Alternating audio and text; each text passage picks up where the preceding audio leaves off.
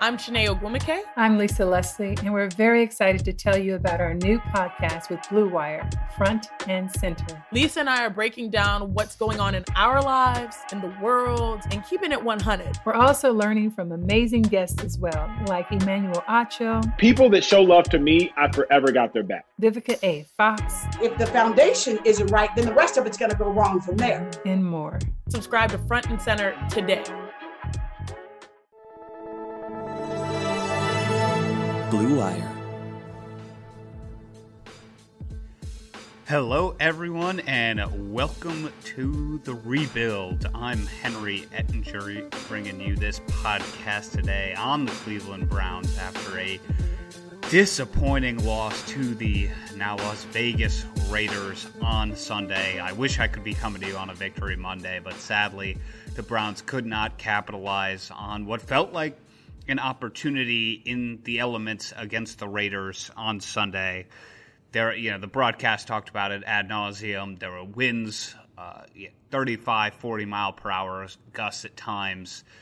There was a weird mixture of snow, rain, grappa, I think they called it, that only Clevelanders would be accustomed to, you would think. But the Raiders came in and were able to steal this one from the Browns, 16-6. The Browns fall to 5-3 on the season after the loss halfway through the year. Now they will get their bye week coming up following this game against the Raiders. But this was a funny game because the Browns scored 6 points. Baker Mayfield completed 12 passes, I think, for 122 yards off the top of my head. Let me just double check that. Yeah, exactly. 12 passes for 122 yards. And yet, I think we can all agree this kind of felt like a defensive loss for the Browns. They got bullied at the line of scrimmage, in particular, by the Oakland Raiders, there I go again. The Las Vegas Raiders, still trying to make that change. But the Browns got bullied by them on the ground, no doubt. It was demoralizing at times to watch as a fan. Josh Jacobs' stat line in this game was 31 carries for 128 yards. The team ran for 208 yards on the Browns, who had the fifth best rushing defense coming into the game. And if you were to ask any Browns fan what the strength of this team was coming into this game against the Raiders, you would say the defensive line. Not only Myles Garrett, but also Larry Ogunjobi, Sheldon Richardson, Olivier Vernon. Those are the guys that headline this defense, and they got absolutely manhandled in this game in a way that I certainly didn't expect coming into the week. We talked a little bit last week how I actually thought this game, of course, before seeing the weather report, might be a back-and-forth offensive game with a lot of passing going on, given the Raiders' actually ability to land some explosive plays with Henry Ruggs this season and how the Browns fared and over the last couple weeks as well. I thought that there might be some downfield shots in this game, and then when the weather report came in, it was clear it was going to be a ground game, which you would think would favor the Browns, who still had, even after that disappointing game against the Steelers a couple weeks ago, one of the best rushing attacks in the NFL. Kareem Hunt looking just as good as ever coming into this game, and the Raiders on the flip side had offensive line injuries. Their right tackle, Trent Brown, ended up not even playing in this game because of a locker room mishap with his IV prior to the game. And so things pointed in the Browns' direction, which is why this one was so deflating. It felt like such a missed opportunity for the team. And that's the takeaway, really, is a good game from Baker Mayfield, a game where he made good decisions with the football and battled the elements about as well as you could expect, and just didn't get any help from his teammates at all on either end. On the offensive side, there was the drop by Landry in the end zone. He actually had 2 drops in the game. David Njoku on a big third down, dropping a pass right in the numbers as well. It felt like everybody but Baker Mayfield was trying to give away the game for the Browns, and that was the tough part, is when you've got a quarterback that's week to week and he's finally starting to string it together, to have his teammates let him down like that was very, very deflating. And then on top of all that, Myles Garrett gets injured in this game, a knee injury they're calling it. And thankfully we got word today from Schefter and your local media people that nothing too serious, so hopefully he'll be able to get healthy during the bye week. But this game really should have favored the Browns, not only personnel-wise, but attitude-wise. You know, Cleveland Browns football is blue-collar. It's meant for the bad weather. It's earn what you get. And I think all of us who have followed for the team for a while can appreciate that style. And it felt like that was the identity of this team. And that's what Kareem Hunt said after the game. They beat us at our own game, which is why it hurts a little bit. This one stings is, yeah, they're 35 to 40 mile per hour winds.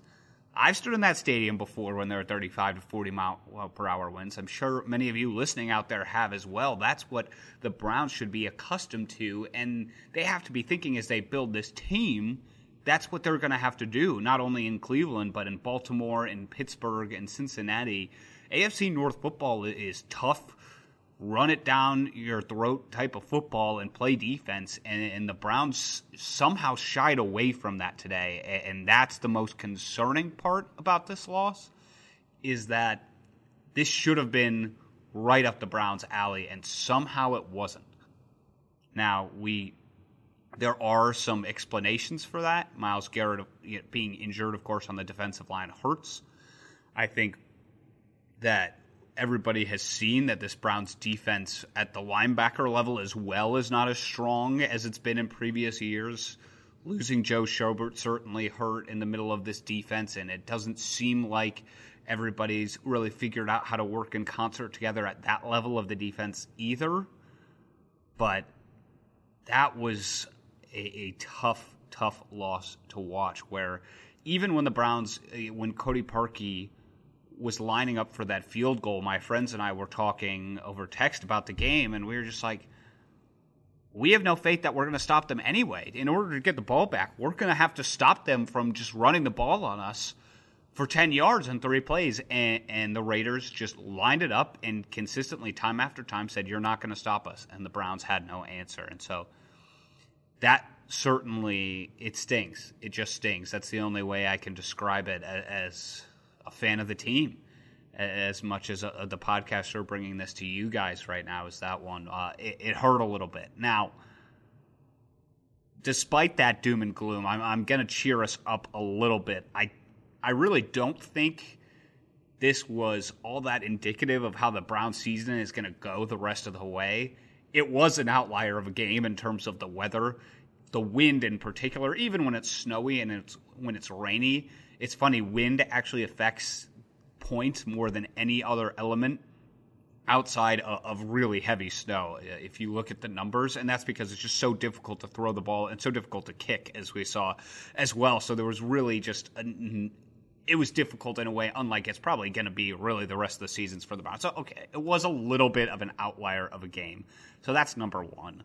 Number two, as I said, Baker Mayfield again looked pretty strong, and I know the Raiders defense isn't fantastic by any means, but he made a lot of throws that deserved to be caught, and that again was positive, building growth out of Baker Mayfield. He looks more and more comfortable in the pocket every week. He was protected very well once again.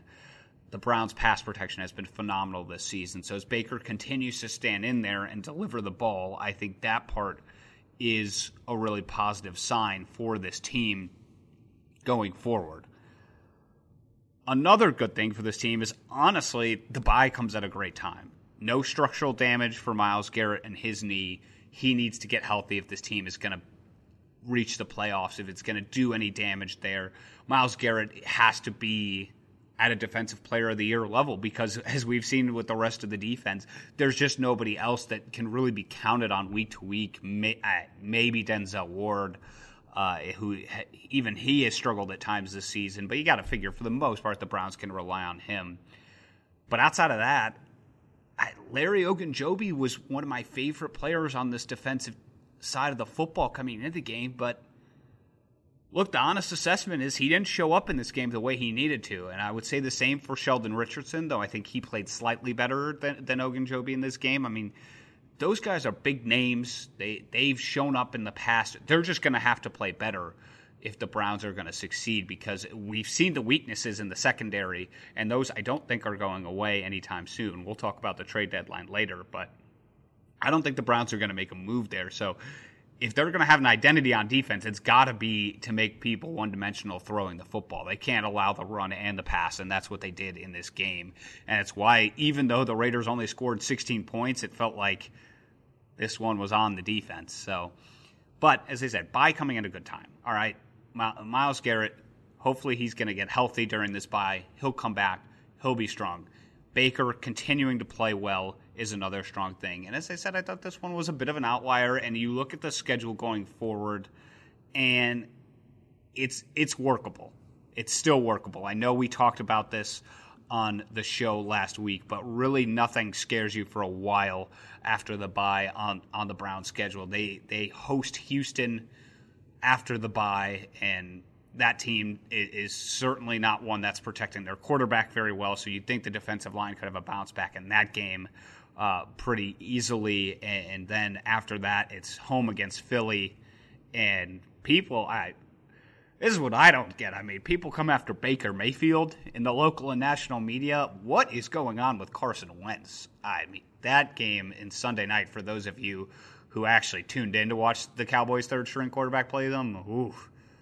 I was, again, texting some of my friends, and I was like, does Carson Wentz realize he's not playing in the FCS? Is he confused? I mean, the way he held onto the ball and some of his decision-making was just atrocious. So two really good opportunities there for the Browns to win again, and then at Jacksonville as well, who may be starting their backup quarterback. It sounds like Gardner Minshew might have a broken hand injury. So lots of positive news still for the team coming up. The broadcast talked about it. They have the second easiest remaining schedule of any team in the league, just based on pure wins right now. So still plenty of time for this team to accumulate wins. And look, they're 5-3 going into the bye week. I think if we looked at the schedule coming into the year and said the Browns are 5-3 going into the bye week, everybody would be pretty happy. The way that they've gotten there as well, with Kevin Stefanski looking like he knows what he's doing, Myles Garrett playing at an all-time good level for the Browns, Baker Mayfield looking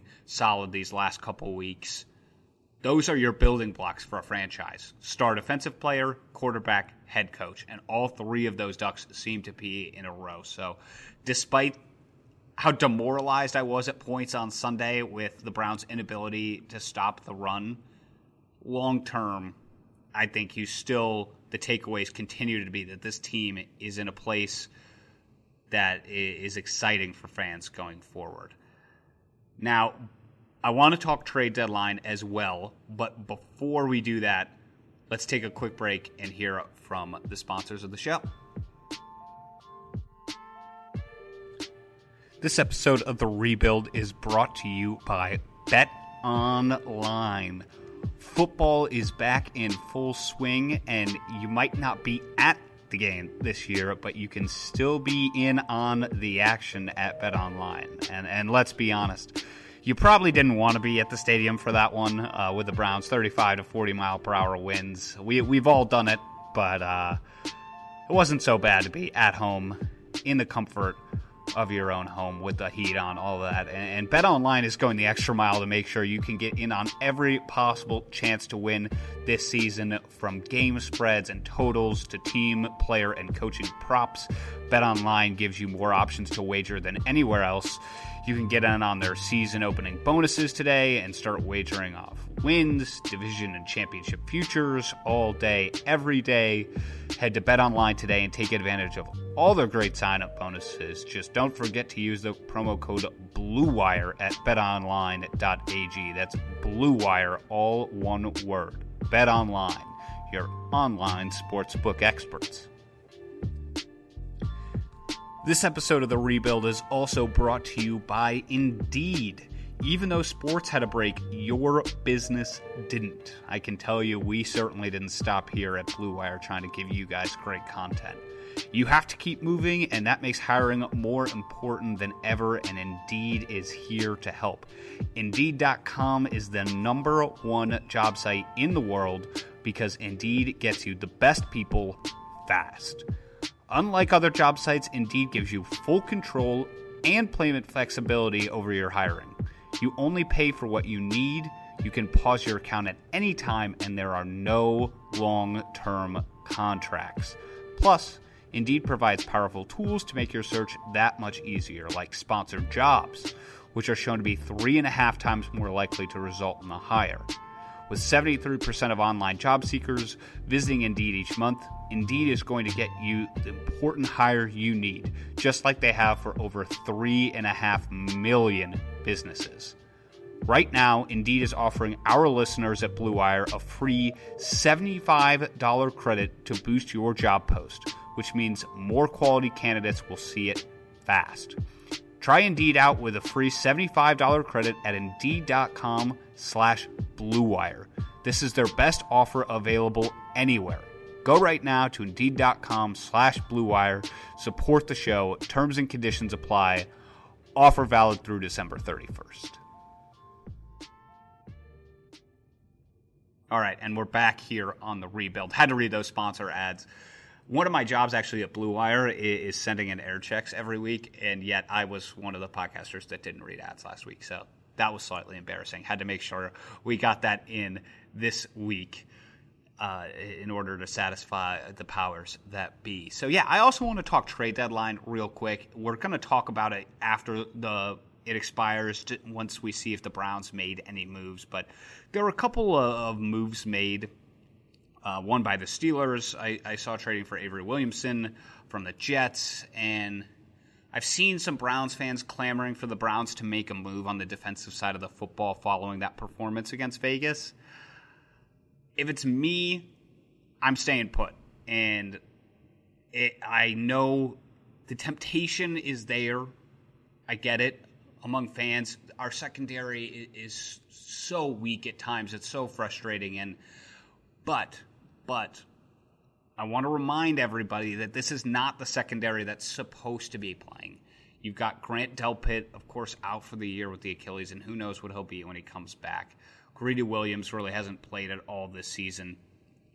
But those guys are supposed to play, and when they get on the field, there needs to be an evaluation process there. And so the Browns can't trade over those guys. They can't give up significant assets in order to bring somebody in over those guys, in my opinion, before getting a chance to really see them develop on the field. I think you still got to wait and see with those guys, because I think they have a lot of talent, and I know they're injured, and I know Delpit may not come back the same player, but for me, it's got to be a wait and see. And to be honest, I'm just not sure what trading for a rental player does for you. That's really the only other option, is you trade for somebody with, basically 1 year left on their deal that you can get out of kind of for the future, to not, trade over those guys, as I said, and bump them out of the depth chart for 2021 and beyond. And for me, I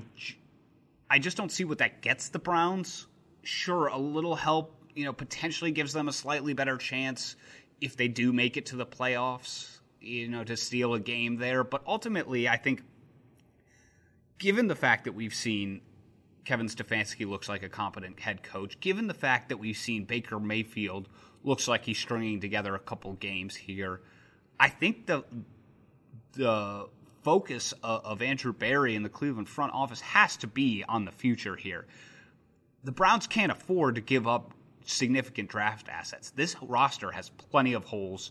We saw it on Sunday. And so for me, actually, the biggest takeaway from Sunday is not that the Browns need help now.